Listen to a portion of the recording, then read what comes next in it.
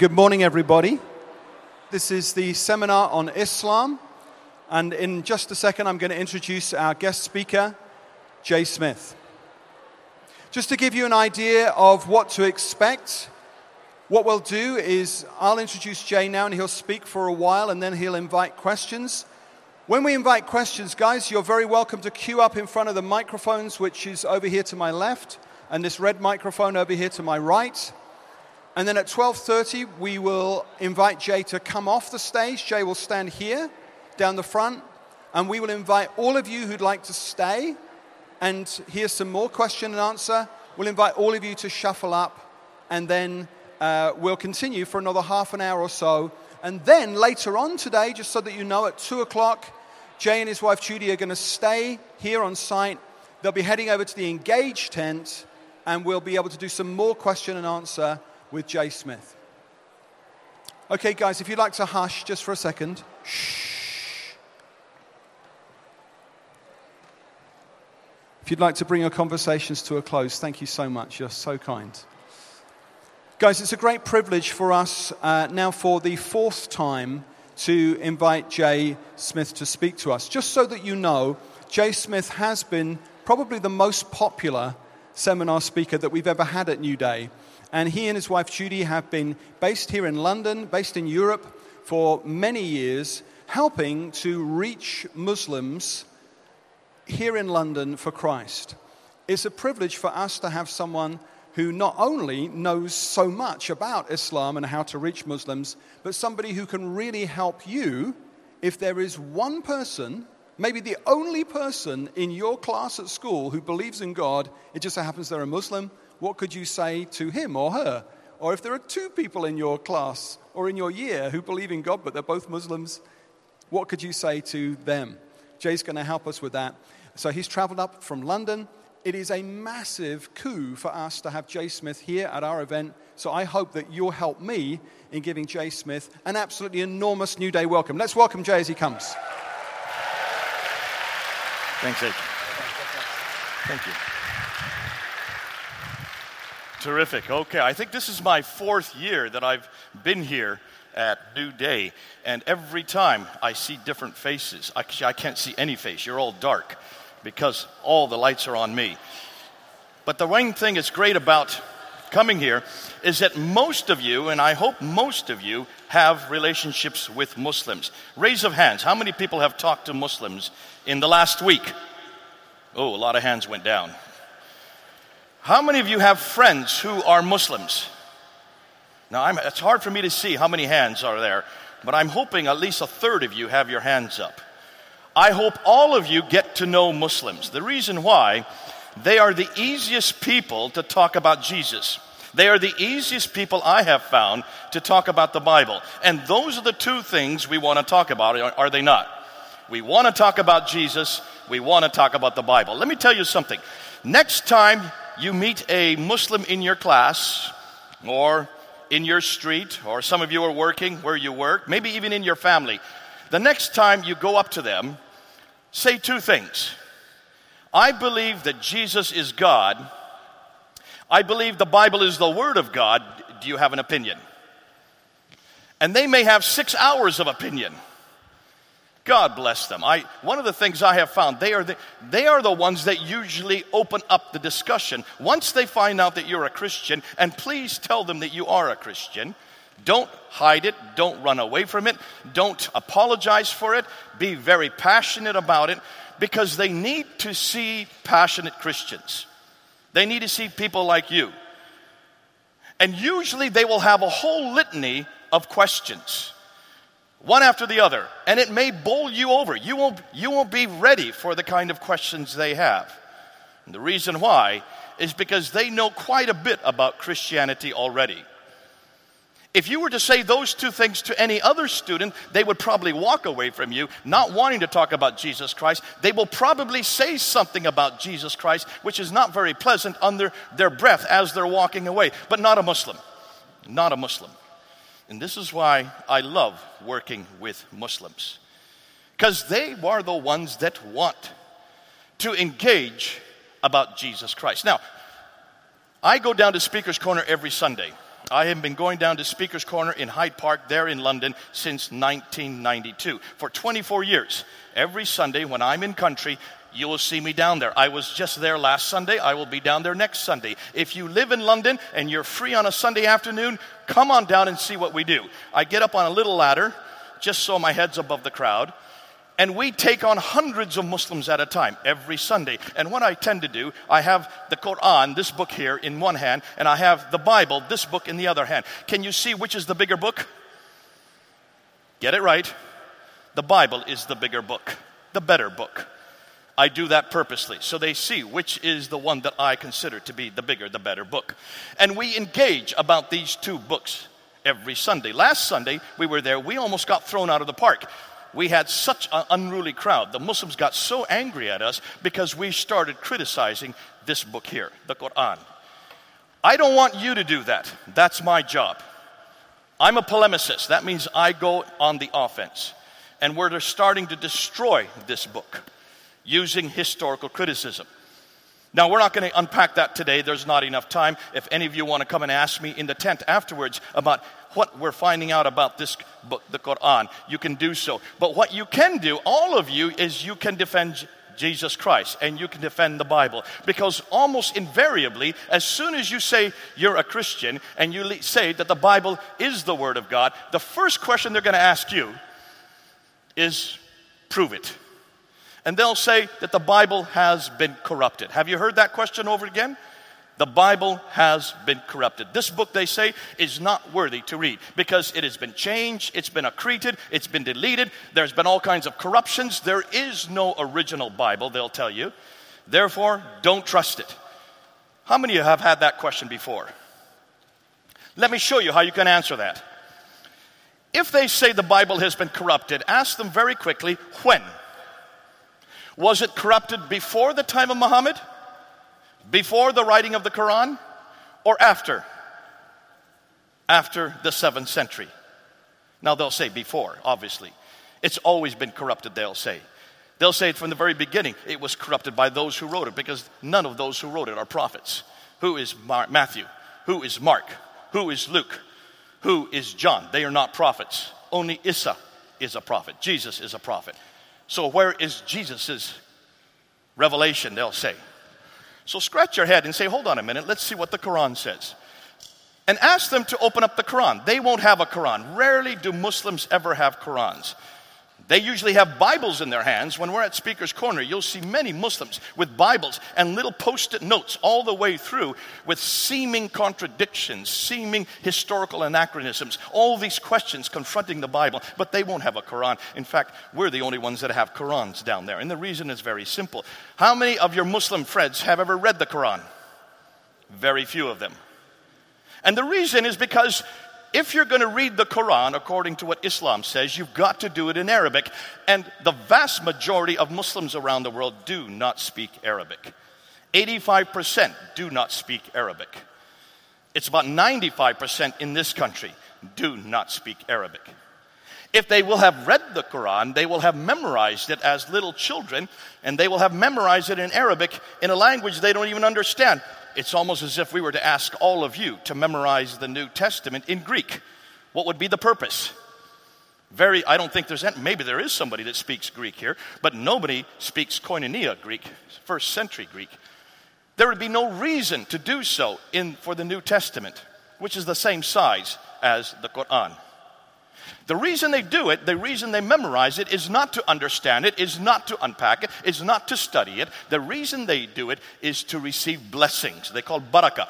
They believe that when they were born, everybody, including all of you, when you were born, you were given an angel that sits on this shoulder and another angel that sits on this shoulder. And this angel records your good deeds, records your barakah. Barakah, barakah, barakah, barakah, barakah, barakah, barakah, barakah. Every good deed you do is recorded by this angel. Every bad deed you do is recorded by this angel. It's like a credit and debit account, like a banking account. Your good deeds on this shoulder, your bad deeds on this shoulder. And by reading the Quran, by memorizing the Quran, you're receiving barakah, barakah, barakah, barakah, barakah, barakah. That's why they do it. Is that why we read the Bible? Do any of you get credit from God for reading the Bible? No. We read the Bible to understand it. We read the Bible to look and see what it says. And that's why this book, the Bible, has been translated into 2,500 languages so that 60% of the world's population can now read the Bible in their own mother tongue. Sorry, did I say 60? 93%. Almost the entire world now can read the Bible in their own native tongue so that they can read it and understand it. And that's why we have Bible studies. That's why you take the Bibles with you. That's why when you open it, you will read it and understand it. But if you read the Quran, you will find, those of you who have even read a translation of the Quran, it doesn't make sense. See if you can find an entire story that's complete. There is only one story in the entire Quran that's complete.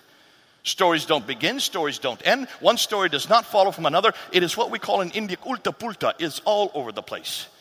And that's why even the Muslim scholars don't understand 20% of it. A fifth of the Quran, even the Muslim scholars don't understand. Can you then understand why they do not spend much time with this book? They don't know it. They don't read it. But what you can do is you can go back to it and ask them to go back to the Quran. They always have a Quran in their home. Go back and find if there's one verse in the Quran that says the Bible has been corrupted. I've been asking this for 33 years. And for 33 years, I have yet to find one verse. There are no verses in the Quran that talk about an earlier corruption. In fact, they say just the opposite. Surah 10, Ayah 94, that means book 10, verse 94. And Surah 21, Ayah 7, that means book 21, verse 7, says, if you have any question, Muslims, go to the people of the book, that's us, the Christians and Jews, and ask them, because they have been given the Tawrat and the Injil, the Torah and the Gospels. They're to come to us and ask us if they have any question. Why? Because we've been given the Torah, the books of Moses, and the Injil, the Gospels of Jesus Christ. Why in the world would a Quran tell them to come back to a corrupted book? Surah 29, Ayah 27, Ayah 26 says very clearly, do not argue with the Christians. Ooh, I love that one. I use that at Speaker's Corner every Sunday. Don't even argue with us, because we have been given the Tawrat, the Injil for you. Surah 4, Ayah 136, O Muslims, go to those scriptures that God has given you. Those scriptures, meaning the Torah and the Injil. God has given them our scriptures. Surah 5, Ayah 46 and 47 say, O Christians and Jews, go to those scriptures God has given us. So here you have, I've given you 5 references. Surah 10, Ayah 94, Surah 21, Ayah 7, Surah 29, Ayah 46, Surah 4, Ayah 136, and Surah 5, Ayah 46 and 47, which says over and over again, go to those books. Do not argue with them. O Muslims, these are the books God has given you. O Christians, these are the books God has given us. Where is there any reference in any of those verses of a corruption? None. So that means that if the Bible is corrupted, it have to be corrupted after the time of Muhammad, after the time of the Quran, after the 7th century. If that's the case, bring them down to London, down to the British Library, and show them the Sinaiticus. Aren't you privileged, you British people? You went all over the world, stole everything, and brought it to the British Museum and the British Library so that we can look at it. And that's why we have one of the greatest treasure troves in the world, right in London. We have a tour that we put together of the entire of the British Museum. It takes about 3 hours to go through, where we have artifact after artifact, stela after mural after tablet, that supports the Old Testament. Names, dates, places, events, that support 1st and 2nd Kings, 1st and 2nd Chronicles, 1st and 2nd Samuel, the book of Jeremiah, the book of Isaiah, the book of Daniel. It's amazing what you've got in that museum. All stolen, but thank God you did steal it, because had you not done so, it wouldn't have been preserved so we could look at it. And there in the British Library is the Sinaiticus. The Sinaiticus, the oldest complete New Testament anywhere in the world, from the 4th century. That's 300 years before the Quran was even written. And it's the same book that we have today. Right next to it is the Alexandrinus, the Old and New Testament from the 5th century. That's 200 years before the coming of the Quran and Muhammad. And that's right in London. You go around the world and we have about 325 manuscripts of the New Testament, either complete or partial, from before the 6th century. Now, if you want to talk about manuscript evidence, we've got 5,000 Greek manuscripts, 10,000 Latin Vulgates, another 9,000 in other languages. You add that up together, that's about 24,000 manuscripts of the New Testament alone in 11 different languages. If we had wanted to corrupt it at any point, we'd have to go to every one of those 24,000 manuscripts in 11 different languages, corrupt it so it all was unified and it all agreed with each other and no one knew about it. So tell me, what's the bigger miracle? The fact that the Bible can be reproduced all over the world in 11 different languages, starting from the 4th century, 300 years before Islam even came onto the world stage. Please, don't say that we corrupted it after the 7th century. You can't say that anymore today. Not with the material we have, and not with the manuscript evidence. Now, once you get to the Quran, once you get to the Bible and you've supported the Bible, then you've got to support Jesus Christ. And really, that's where the battle lies. There's not really anything else between Islam and Christianity that we really need to confront and defend. It really comes down to Jesus Christ. Who is Jesus Christ? Listen, there's an awful lot of things you can talk about, but please don't, because you're just wasting your time. Please don't talk about Israel. Don't talk about what's happening geopolitically. Stick to the person of Jesus Christ. Why? Because that's really where Islam and Christianity differ. It all comes down to who is God. Who is God? Now, first of all, before you're going to even get into Jesus, you're going to have to answer that question. Who is God? See, Muslims will tell you that we share the same God. How many people here believe that we in Christianity have the same God as Muslims have in Islam? Nobody's raising their hands? I can't see because you're all dark. I can't see you. Are there any hands raised? One foot raised down here. Okay, I'll go with that foot.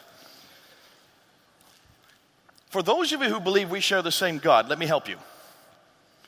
If we share the same God, and Muslims will say we do, I want you to go up to that Muslim and shake their hands. Shake their hands. And say this: I'm so glad you believe we share the same God. I'm so glad to know that Allah of the Quran came to earth, walked and talked in the cool of the day, was able to enter time and space and wrestle with Jacob. I'm so glad to finally hear you say that Allah of the Quran is triune, is one yet three. And I'm so glad to know that your God came to earth, died on the cross, and rose again on the third day, and that you now believe that Allah has a son. Can you see what I've just done? By the time I get through those four things, usually in every case the Muslim has pulled his hand out of my hand and says, no, that's not what I said. I said, yes, it is. If you believe we share the same God, then I'm going to define who that God is. Let me define who my God is, not you. And I know that my God, in the Bible, came to earth anytime he wanted. He was there walking and talking in the cool of the day with Adam and Eve. From the very beginning, God had entered time and space. From the very beginning, God was on earth. My God can enter any time he wants. My God can walk and talk with me. My God can have a relationship with me. Can your God? Is Allah of the Quran ever able to have a relationship with me? No. Was Allah even in the Garden of Eden? No. And you can see that by Surah 2, Surah 7, and Surah 20. 3 different references, 3 different places you can find the story of the Garden of Eden. In fact, their Garden of Eden is up in space. It's not even on earth. And if it's up in space, and Allah's not even there, then what kind of God are they talking about? Not the God I know. My Garden of Eden in Genesis is on earth. God comes down my level. He comes down to where I am. He comes and walks and talks with me. He's there in the cool of the day. It looks like he did this every day. He had a relationship with Adam and Eve that I don't even see with Allah of the Quran. More than that, when I look at that God who's in the Quran, he's totally other, totally distant, has no relationship, incapable of entering time and space, is absolutely unknowable. Oh, he has 99 names. 99 names. Take a look at those 99 names, and you will find the 3 most popular names are Al-Rahman, Al-Rahim, Al-Wadud. Al-Rahman, the compassionate one. Al-Rahim, the merciful one. Al-Wadud, the loving one. Ask your Muslim friends. Compassion, mercy, loving. These are the most popular names. These are the ones that are found. Rahman al-Rahim is found 25 times in the Quran. The most common name that is given to Allah in the Quran. These are his eternal names. If they are his eternal names, therefore they have always defined him. And these are the names that define him. And ask your Muslim friends this. Compassion, mercy, and love. By definition, you have to have an object to your compassion. You have to have an object to your mercy. You have to have an object to your love. Do you not? Otherwise, those words mean nothing. They impose a plurality. How can you have a compassion, mercy, or love for a God who is one and has no other? Until Adam and Eve were created. Until Adam and Eve were created, there is no sense of compassion, mercy, or love. These words make no sense. Therefore, how could they be his name? Those words only make sense for the God of the Bible. The triune God of the Bible. Because when we look at the Trinity, we see God the Father has always loved God the Son. God the Son has always loved God the Holy Spirit. There has been community. There has been love, a plurality of love eternally within the Godhead. And if we're made in his image, as it says in Genesis chapter 1, verse 26 and 27, if we're made in his image, that means we are imbued with that same love. We are imbued with that same relationship. That's why I know I'm a social animal. That's why we can have relationship even on earth. Because it already exists in the triune Godhead. Islam can't say that. And no Muslim can help and can answer that. And in 33 years, I've yet to see a Muslim that can help me understand Al-Rahman, Al-Rahim, Al-Wadud. A loving, compassionate, merciful God, unless you come back to the triune Trinity. That's why I love the Trinity. That's why I have to help the Muslims and help them not only define it, but show it how it works with the God of the Bible. Only the God of the Bible makes sense now. Because now I know why I'm loving, why I'm compassionate, why I'm merciful. Because it's always existed eternally in the Godhead, in whose image I'm created. But let's get back to this Allah. If Allah has never come to earth, is unknowable except for his 99 names, 3 of which, in fact, quite a few of them are imbued with personality and sociality and also plurality, then how do they know who Allah is? Ask them that. Who is this Allah that you're worshiping? Have you ever seen him? Have you ever talked to him? Does he ever listen to you? When you pray to him, does he ever respond to your prayers? See, we know God's right here, is he not? God's in this tent. God's right in our midst. Allah never comes to earth, is incapable of coming to earth. And if Allah is incapable to come to earth, I've got another question. I remember doing a debate in Russia. I was doing a debate there in Kazan, the 3rd largest city in Russia. I was challenged by some Muslims who heard that I was in town.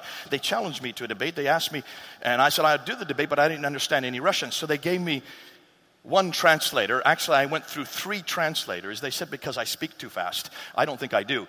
But the first question that came out from the debater, from the person, the Muslim that was debating me, said, Mr. Smith, please don't say God came to earth.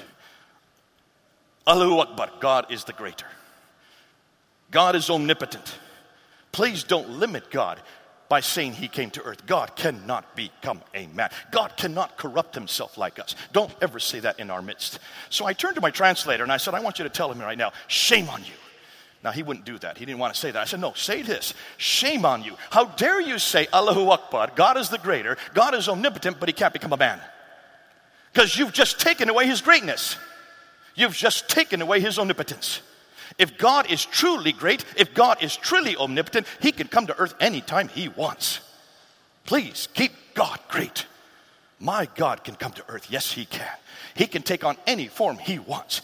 He can take on human form. For heaven's sakes, he made us. Can he not even participate with his own creation?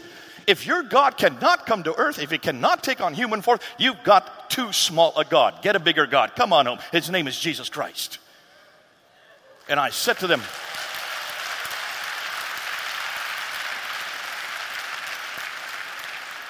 so the next question was, are you saying that God went to the toilet? Yeah, my God can go to the toilet. Can't yours? In fact, you can go to the toilet, which means you can do something greater than your God. Please stop limiting God. Of course he can go to the toilet. You mean God can eat? Well, if he went to the toilet, he better have eaten first. Yes, my God can eat. Now, why are they asking these questions? Because they're in the Quran. In Surah 5, Ayah 72, it says God cannot have a partner. In Surah 5, Ayah 75, that means book 5, verse 75, it says God cannot eat. Because Jesus ate and Mary ate, they cannot be gods. Because God does not dare to eat. And I went and I turned it right back to them. And I said, listen, if you don't believe God can eat, why don't you go and ask Abraham, since he is your father, he's also the father of ours. Go and ask Abraham who he was eating with there in front of the tent of Mamre, there in Genesis chapter 15. Who was that he was eating with? That was God he was eating with. Abraham ate with God. Then you do not have the God of Abraham. Ooh, I love it. Every question they ask, you can feed the gospel into. Just feed the gospel. Go back to Scripture. You're always on safe ground if you go back to Scripture. So then they turned to me and they said, okay, are you saying that God can die? God can die? They thought they had me on that one. And I said, you know, for the last 10 minutes, you've been telling me what God can and cannot do.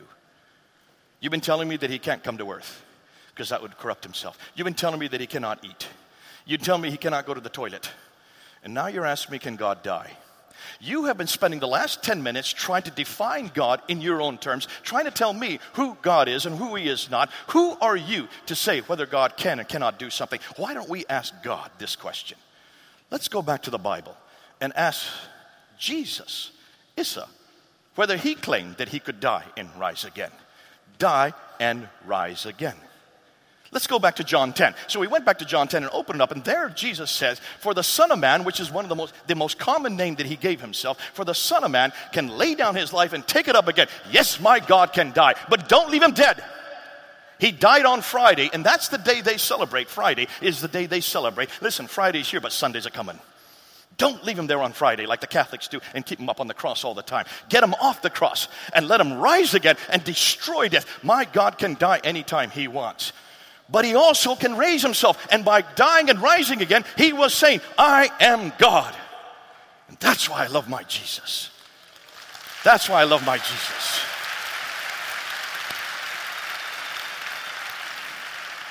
Don't ever ask, can God do this or not? Would you stop telling God what he can and cannot do? Would you listen to what he's saying? Don't ever say how. The bigger question is why? Why would he come and die and rise again? Ooh, then you got about an hour and you can just preach the gospel. And that's what we did there in Russian, in Kazan, using translator after translator because they could not keep up with the message. But what a message we have! See, everybody needs to have a God that's big enough. And we need a God that's bigger than ourselves. We need a God that's so big, so huge, that he can come my direction, enter time and space, walk and talk with me, be able, yes, to communicate with me, even eat with me, if it so be pleases his will. And yes, die for me. My God dies for me. But he rises on Sundays. Friday's here, but Sundays are coming.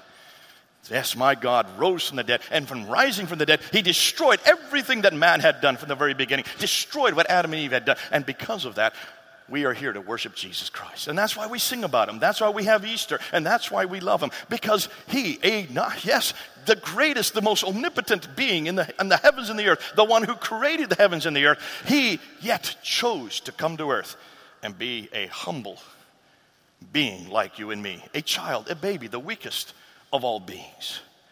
That's my God. And he did it for a reason. Not just to walk and talk with us, though he did. Not just to eat with us, though he did. To die for us. And then rise again and destroy everything that Satan had done. Chosen by man, imposed by Satan. Now let's come back and let's talk about this man Jesus. Because this is where you really are going to have, this is where most of your discussions should run. You need to get to Jesus. Please, in every discussion you have with the Muslims, somehow bring Jesus into the discussion. Please bring him in. Because he's going to win every battle for you. See, for 33 years, I've asked people, can you find anything wrong with Jesus? For 33 years, I've asked this of Muslims, I've asked this of atheists, I've asked this of humanists, I've asked this of everybody. Can anybody find anything wrong with Jesus? And in 33 years, I've not seen a person who can answer that question. Muslims usually say, we love Jesus. In fact, we love Jesus more than you do. And I said, how is that? I said, because we don't have him die. I said, well, then you don't love Jesus, because you have no idea of why Jesus came. And the person of Jesus is a problem for Muslims. The reason why is because they got the wrong name. They've got the wrong Jesus. When you look at the Quran, you will see that the Jesus in the Quran is named Isa. Now, I don't even know what that word means. It's not Arabic. That is not the name for Jesus in Arabic. The name for Jesus in Arabic is Yeshua, which is like Yeshua in Hebrew. Has always been Yeshua for 2,000 years. So where in the world did the Quran get this notion that he was called Isa? And I've yet to find a Muslim that can answer that question, because they all know that Isa is not Arabic. So who is this Isa? Well, when you look at the Quran, you will see that he does things that I don't recognize. He's referred to about 93 times in the Quran, and most of the time he is Isa ibn Maryam. Isa ibn Maryam. That means the son of Mary, the son of Mary. That's to emphasize his humanity, because they don't want you to believe that he was anything more than a man. A prophet, a great prophet, but great only after Muhammad, second only to Muhammad. Nonetheless, he was always a man, like Muhammad was always a man. And yet this Isa doesn't make any sense. As a baby, as a child, in Surah 3, Ayah 46, he speaks from the cradle. I don't remember Jesus speaking from the cradle. Did he in your Bible? Not in my Bible, he didn't. And yet there it is in chapter 3, verse 46. 3 verses later, in chapter 3, verse 49, he takes some mud, he forms it into the shape of a bird, blows on it, and the bird flies up into the air. Did Jesus ever do that as a child? Not in my Bible, he didn't. But there it is in chapter 3, verse 49. So he does things as a child that I don't see in my Bible. These are the Apocrypha writings. And what's fascinating, we pretty much know where those stories come from. They were borrowed from other sources. They were borrowed from other texts. When you look at the stories of Abraham, and when you look at the story of Moses, when you look at the story of Cain and Abel, all these Old Testament characters that are in the Quran, there's 19 of them in the Quran. Every one of the stories are different than the stories we have in the Bible. And the reason why, we've done source criticism on them, and we pretty well know where they come from. In every case, they come from the Mishnah, the Talmud. These are the Jewish Apocryphal writings. The story of Cain and Abel. Cain kills his brother Abel, doesn't know what to do with the body. He looks and he sees a raven scratching in the ground to bury its partner. So he decides to follow the example of the raven. That's not in the Bible, but that is found in the Talmud of Jonathan ben Uzziah, which is an apocryphal Jewish writing written in the 2nd century AD, after Christ, and incorporated into the Quran sometime in the 8th or 9th century.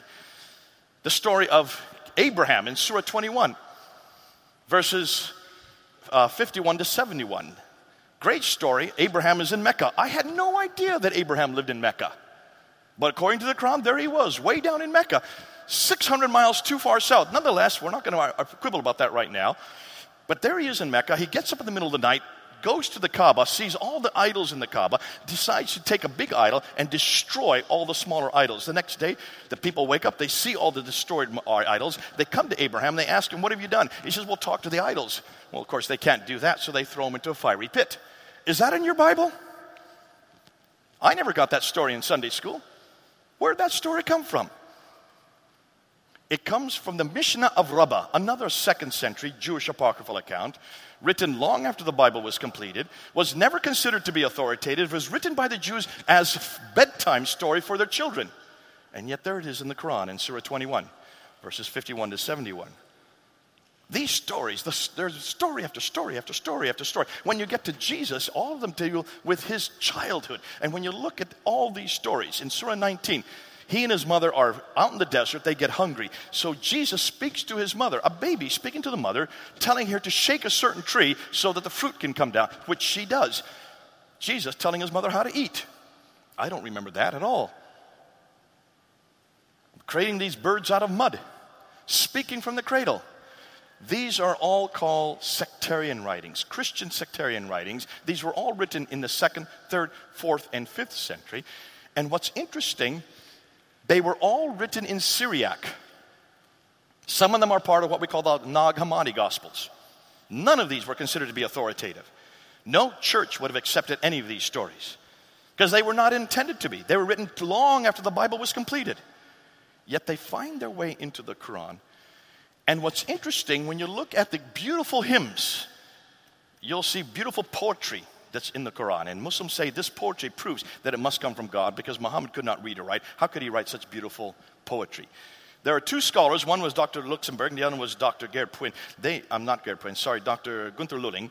And Gunther Luning and Luxemburg, independently of each other, looked at these poems, and they were able to trace them back to pre-Islamic Christian hymns written in Syriac in the 5th and 6th century as hymns for churches, yet they find their way into the Quran today.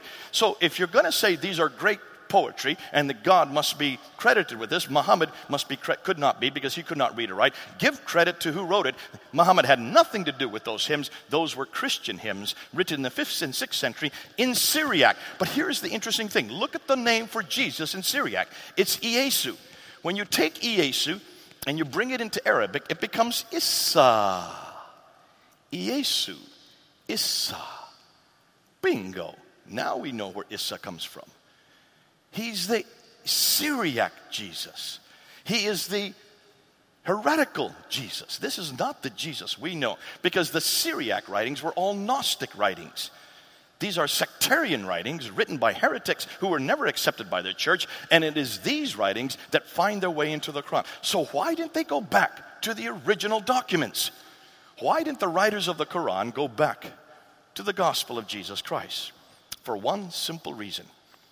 Both the Old Testament and the New Testament were not translated into Arabic until the late 8th century. Therefore, they did not have access to the Bible in Arabic. They only had access to all these stories that came down through the traders, the camel herders, who brought them with them orally. And that's why they've got the name Issa, the wrong Jesus. Now, I like to go up to Muslims, and you can do this as well, and just say, why don't we look at the Quran? Nonetheless, even though the Quran has all these stories that I don't believe, let's take a look and compare Muhammad with Issa. Muhammad with Issa. Because Muhammad is the man they go to. Issa is the man we go to. Though it's not the Jesus we serve, nor it's the Jesus that I see in the Bible. Nonetheless, start with the Quran and just do a comparative. I was in Detroit, and I was at a fair there, a big Arabic fair, and there was a guy holding a sign, Jesus and Muhammad. We love them both. So I went up to him and I said, I want to talk to you about that. I said, I'm so glad you have Jesus above Muhammad, because Jesus is greater than Muhammad. He said, no. We love them both. I said, no, but it's good you have Jesus on the top, because he really is much greater than Muhammad. And I'm going to go to your Quran to prove it. By that time, a crowd started to form. I love when crowds form, because then you know you've got an audience. And I said, I'm going to start with your Quran. I'm just going to use 4 verses to show you how Jesus is superior to Muhammad, starting with the Quran. Starting with Surah 19, verse 20. Chapter 19, verse 20, it says that Jesus is born of a virgin. Now, in my world, virgins don't conceive. Not in my world, they don't. If a woman conceives a child, she's no longer a virgin. So something is going on here when a virgin conceives. And I asked my Muslim friend, why is this important? Well, they say, it's because it's in Scripture. I said, no. You've got to have a reason why a virgin will conceive. Where's the answer? They said, we don't know the answer. I said, what are you supposed to do when you have a question? Surah 10, ayah 94. Surah 21, ayah 7. If you have any question, go to the people of the book. Come to us, and we'll tell you why it's important that a virgin conceives. And we'll take you back to Isaiah chapter 7, verse 14. I'm making it really easy for you all, because 7 is the perfect number. Double that is verse 14. Okay, double that is 14. So Isaiah 7:14. Isaiah says this. This shall be a sign. A virgin will conceive and bear a son. Wake up, people. When a virgin conceives, you better wake up. Something special's happening. That's the sign. But then Isaiah goes on and defines who this son is. He will be a son. That means it's going to be a boy. And he shall be called Emmanuel, God with us. So when a virgin conceives and bears us a son, he is God with us. Ooh, I love that. Proving that Emmanuel, Jesus, is God on earth with us. That's why you have to have a virgin birth. And it's right there in your Quran. Surah 19, ayah 20. Then you go to Surah 3, ayah 46 that I mentioned earlier, where Jesus could speak from the cradle. Could Muhammad speak from the cradle? No, he could not. Surah 3, ayah 49. Jesus takes some birds, makes them into clay, blows on them, they fly up in the air, making something out of nothing. Could Muhammad do any miracle? Muhammad never did a miracle. 3 times he's asked to perform a miracle. In every case, he says, why should I do a miracle? The prophets before did miracles. You killed them. I'm nothing more than a messenger. That's the only defense he had. Why could Muhammad, if he was the greatest of all the prophets, if he was in the whole line of the prophets, why could he not even do one miracle? In the same verse, it says that Jesus gave sight to the blind, he healed the lame, and he resuscitated the dead. Could Muhammad give sight to nobody? Never. He never gave sight to anybody. Did he heal the lame? No, he usually made them lame. Did he resuscitate? No, he usually killed them. Just the opposite. And in every case, when you look at Jesus and Muhammad, just in the Quran, you will see Jesus comes out on top. Now, we started with Surah 19, Ayah 20. We're going to end with Surah 19, Ayah 19. We're going to go back to chapter 19, because in verse 19, it's an amazing verse, because there is Angel Gabriel coming to Mary and saying to Mary, I'm going to give you a son, a righteous son. A righteous son. Righteous means sinless, uncorrupted. And I asked my Muslim friends, all right, so Jesus is the uncorrupted one, the sinless one, the perfect one, the holy one. What about Muhammad? Is Muhammad complete, perfect, sinless? They say, yes, all prophets are sinless. I said, no, they're not. Every prophet in your Quran sins. We've got a whole list of all the sins of the prophet up on our website. I said, especially Muhammad. 3 times he has to ask forgiveness for sin. If you have any doubt, open up chapter 48, verse 1 and 2. Surah 48, verse Ayah 1 and 2. There it is. O Muhammad, you were to ask forgiveness for the sins you have done and the sins you are yet to do. Even as a prophet, he continues to sin. And has to ask forgiveness for it, but not Jesus. Surah 19, Ayah 19, said that Jesus never sinned.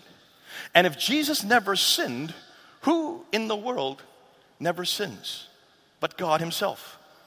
The fact that he never sinned, here's another reference to Jesus' divinity. Over and over again, we keep on coming back to the same thing. Over and over again, you will find that every question a Muslim asks you, you can feed the gospel into. Whether they talk about Allah, make sure you don't say we share the same God, because we don't. My God is too big for the Quranic God. My God is much too big for Allah of the Quran. My God can do things Allah can't even begin to do. My God can have a relationship with me, which Allah cannot have. My God can enter time and space, and has all the way through history. It started at the Garden of Eden, and all the way through, you will see over and over again, God coming to earth. That was God that was wrestling with Jacob. You have to have arms and legs if you're going to wrestle. That was God that was eating with Abraham. You have to have a mouth and a stomach if you're eating with Abraham.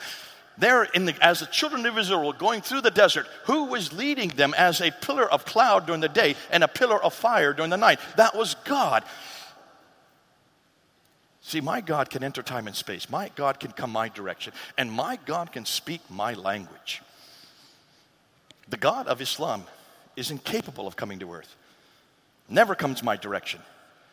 Never speaks my language. And in fact, even his revelation, you can only read it in Arabic. This one here is not a translation. It says the interpretation of the meaning of the Noble Quran. You cannot even translate this book, they say, because Arabic is so holy. My God can talk to me in any language. That's why we have the Bible in 2,500 languages. Ooh, what a God we have. He can come my direction, speak my language. And the great thing about him, I can talk to him at any time I want. Not just 5 times a day, all day long if I want to. And not just in one direction towards Mecca, I can talk to him in any direction. And yes, even in the toilet, I can talk to my God. What a God we've got. Can you see in almost every category, we've got a God that's bigger and better than everything they've got. Let's look at our Bible versus the Quran. The Bible, listen, folks, we haven't even begun to unpack what we now know about the Bible. But what we're finding about the Quran, if you want to ask, we have now been able to trace this book all the way back to its origins. And guess what? There is no original Quran. We can't find any manuscript for this book from the 7th century, the same century that Muhammad lived. We can't find anything written down in the same century he lived. And the ones that do get written down from the 8th century, that's the Topkapi in Istanbul, the Samarkand in Tashkent, the Huzayni in Cairo, the Petropolitanus there in Paris, the Ma'il manuscript, which is in London, and the Sana manuscript, which is in Yemen. Those 6 manuscripts, the earliest 6 manuscripts, not one of them is from the 7th century. They only begin to appear in the 8th century, 60 to 100 to 200 years after Muhammad was dead. Every one of them is different from each other, and not one of those manuscripts equals the Quran we have today. This is not a book from God. Last Sunday, we got up on the ladder at Speaker's Corner, and we just held up 14 different Arabic Qurans. Not one, not two, 14. We have 26 Arabic Qurans in our possession. We just held up 14. And in every case, they disagreed with each other. None of them were exactly alike. And the crowd that was there had never heard that before. We finally had to leave Speaker's Corner because we got so many death threats last Sunday. And we're on film. We've got it all filmed down. Where a man says, we're going to stab you. We're going to stab you for what you're saying. Folks, I've been doing this for 24 years and I've yet to be killed. Otherwise, I wouldn't be here, would I? So, folks, we are destroying this book. And we're also confronting Muhammad. That is not for you to do. Let us do that. We're the polemicists. All you need to do is defend Jesus Christ. Defend who he is. Defend the fact that every one of you and every Muslim you meet can have a personal relationship with Jesus. They can know him face to face. They can talk to him and he will respond. And most importantly, because of what Jesus did 2,000 years ago, every Muslim can be walking and talking in the cool of the day with God himself on the other side of death. Ooh, I love it. They can have eternal life with Jesus. What better message is there but that? What more important thing to talk about but him? And I hope every one of you, when you leave today, you take that message with you, that Jesus is God and the Bible is the Word of God. Now, we have 15 minutes left, so we have 2 microphones, the yellow one and the orange one. Jump up, come to the microphones, and ask your questions. I can't say I will be able to answer them, but I will try to answer them. If I can't answer them, go and ask my wife. She's sitting right over there. She can answer everything I can't answer. So let's get a group of people, and we will try to do this very quickly. At 12:30, we do have to stop the session here. I will come down onto the floor, and then the rest of you who want to ask me verbally, because we won't be able to use the microphone, we will then continue from 12:30 on. So, sir, starting with you over here. How do you respond to Muslims who claim that the Quran is mathematically organized and so therefore must be divinely inspired? Okay, I love this question. How do you explain that it's mathematically organized? And the number they use is the number 19, right? Always the number 19. I just did a debate. If you want to go up on Fander Films, that's P-F-A-N-D-E-R-F-I-L-M-S. So it's Fander starting with a P. Go up on YouTube and look at our films, Fander Films. I did a debate with a Muslim scholar about 3 weeks ago at Grand Rapids, Michigan, and he is one of these. He's written his own Quran. He's translated his own Quran. And if you go to Surah 9, the last surah, you will see that the first surah that was written, Surah 9, go to the end of Surah 9, you will see that he's taken out 2 verses. And the reason he's taken out those 2 verses is in order for him to get to the number 19. The reason why? He has to find the number 19. In Surah 74, it does talk about the number 19, but it doesn't define it. What they have done, in order to get the number 19, they have to manipulate the text. When I was doing a debate in 2014 with Dr. Shabir Ali in Toronto, considered to be the Muslim world's best debater, he asked this question as well. If you look at these set of verses with these set of verses, you will get 19. If you look at these set of verses with these set of verses, you get the number 19. If you look at these words with these words, you get 19, 19, 19, 19. He had 35 minutes to respond to my manuscript evidence. He didn't respond to one of my material. He spent 19 minutes of the 35. I kid you not, 19 minutes. I timed him later, trying to persuade us that the Quran by itself has the miracle of the 19. I got up there and I asked him one simple question. Take a look at all these manuscripts we've just shown you. The Topkapi, the Samarkand, the Ma'il, the Petropolitan, the Sana manuscript, the Husseini manuscript. Every one of these earliest 6 manuscripts have no verses. There are no verses on any of them. Verses were not introduced until the 8th and 9th century. So what verses are they talking about? He wouldn't answer at first. We've asked him, where are you getting this number 19 from? Not in any of these manuscripts. Guess which manuscript he had to go to? The Al-Azhar canonized text written in 1924. That's less than 100 years ago.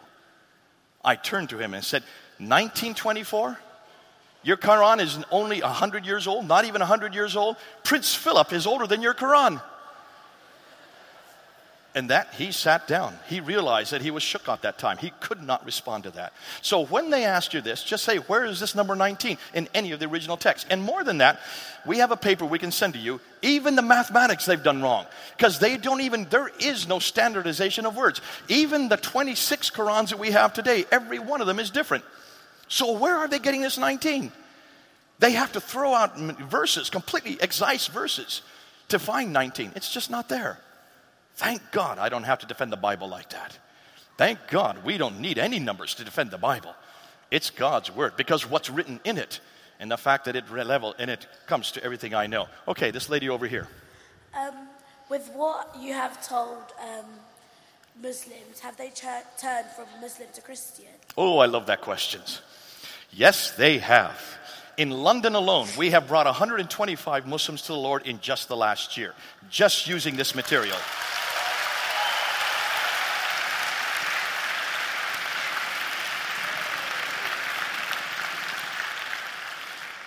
I was in India, and in India, they're really coming to the Lord in hundreds because of this new material. And the reason why, we have always been told that whenever you meet a Muslim, just make friends.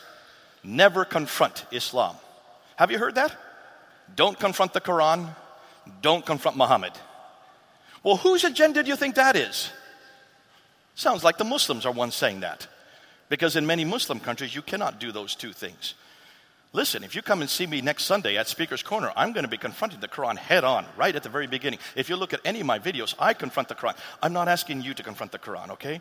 Don't you confront the Quran. Let us do it. All you need to do is defend the Bible in Jesus Christ.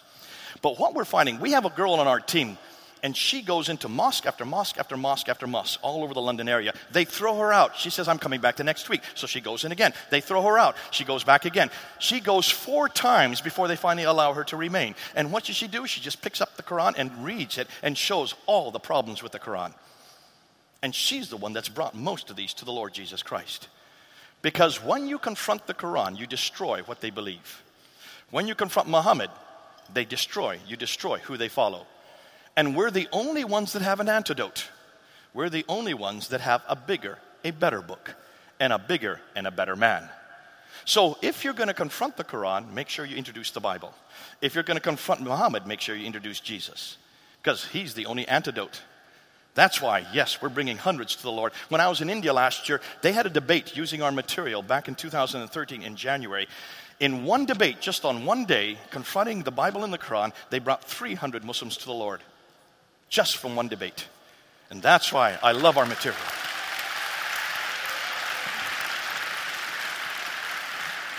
Sir. I was just wondering if you could recommend some practical ways that we can reach out to Muslims. I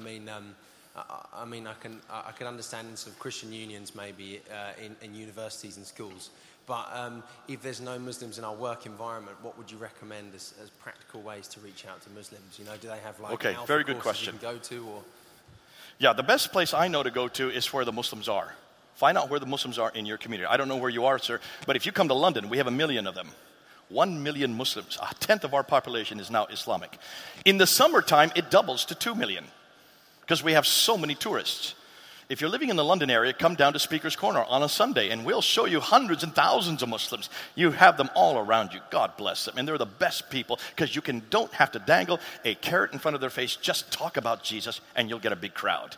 They're the only people I know, as soon as you open your mouth about Jesus Christ, they want to talk. And they will usually invite you to tea or coffee, and they'll pay for it. Now, where else do you get that kind of scenario but with Muslims? Find out where the Muslims are in your community. Listen, they're all over Britain. In every community, they should be there. Especially you. Now, this is why it's so good that I'm talking to youth. Because you're the ones that are on the front lines.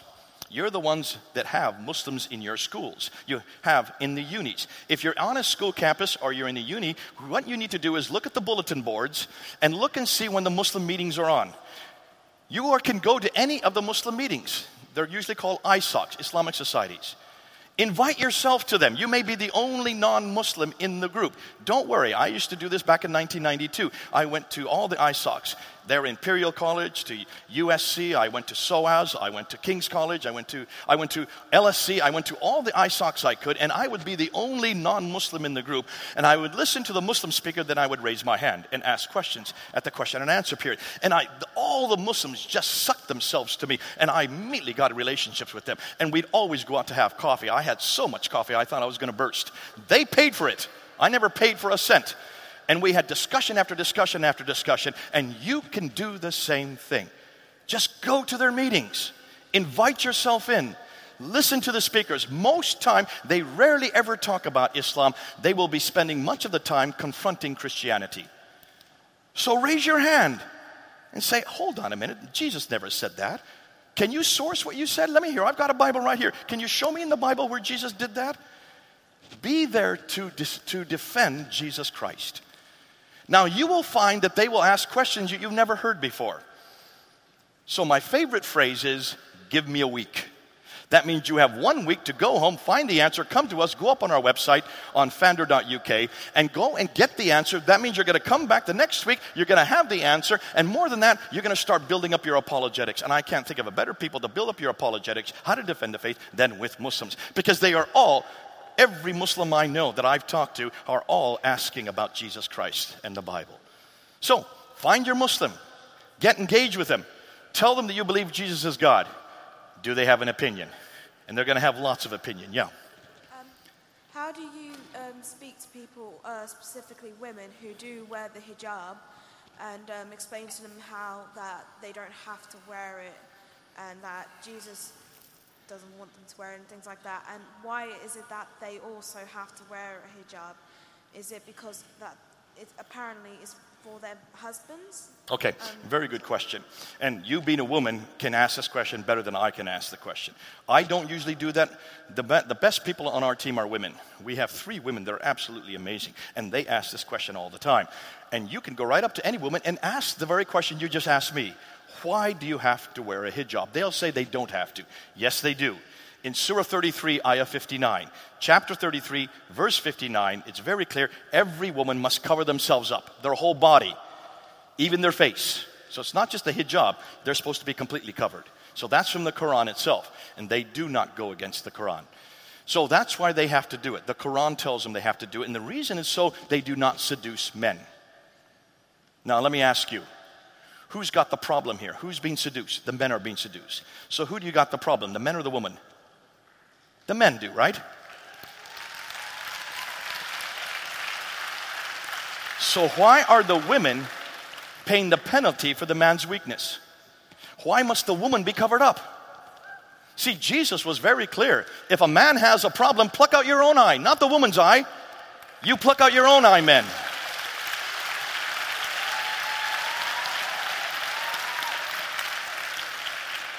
Just bring him to Jesus Christ and help them understand that's not only a contradiction, but it's a denigration of women. If a man has a problem with my face, that's his problem, not my problem. And I love my face. Just tell them that. And I love your face too. Okay?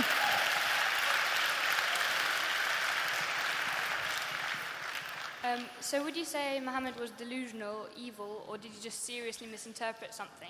Like, how would you explain all the visions that he said he had? All the visions? Yeah. Was Muhammad a loony or? No, so was he delusional? Was he evil? Or did he just really misinterpret something that he saw from God? Okay. Like, how do you explain the visions that he saw, that he claimed? Please don't say that to a Muslim. I wouldn't. I was asking you. Okay. Just to warn out, okay?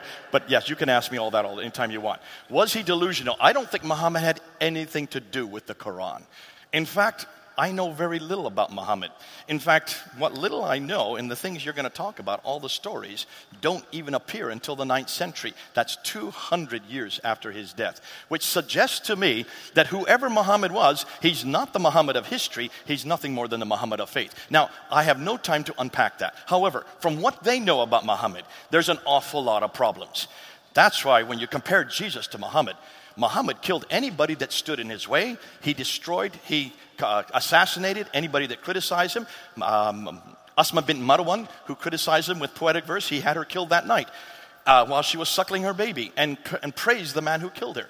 He took all the Jews out all of the Banu Qurayza family in 627 slit their throats, 800 men in one afternoon. Is this a model for today? Is this a prophet for you and me? Is this anything like Jesus Christ? So when you compare Muhammad to Jesus, there's no comparison.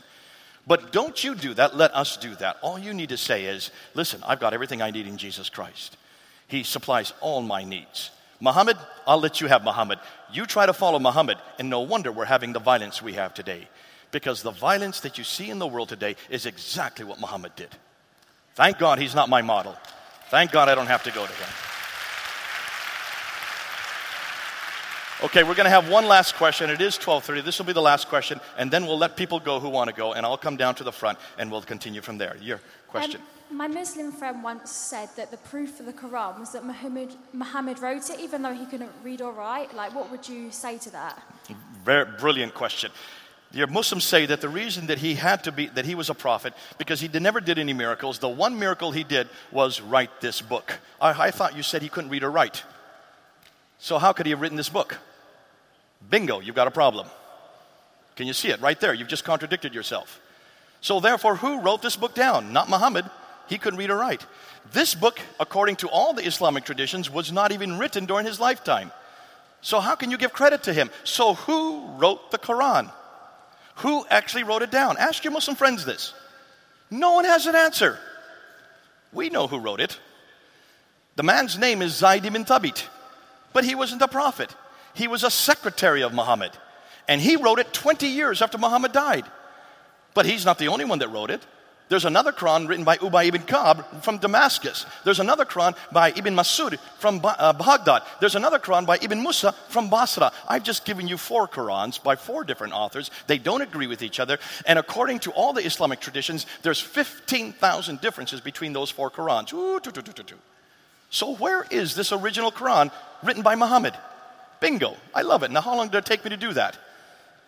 That's why much of the material that you're hearing from your Muslim friends, they have never done any research, so they cannot support what we're saying. Now, we don't have a problem with our Bible because we know who wrote which book. We even give the name of the authors. Matthew wrote Matthew, Mark wrote Mark, Luke wrote Luke, John wrote John. We don't try to hide it. That's the beauty about my Bible. And that's why it's so easy to defend the Bible. I'm so glad I've got this book to defend and not this book. Come back to the bigger, the better book. God bless you.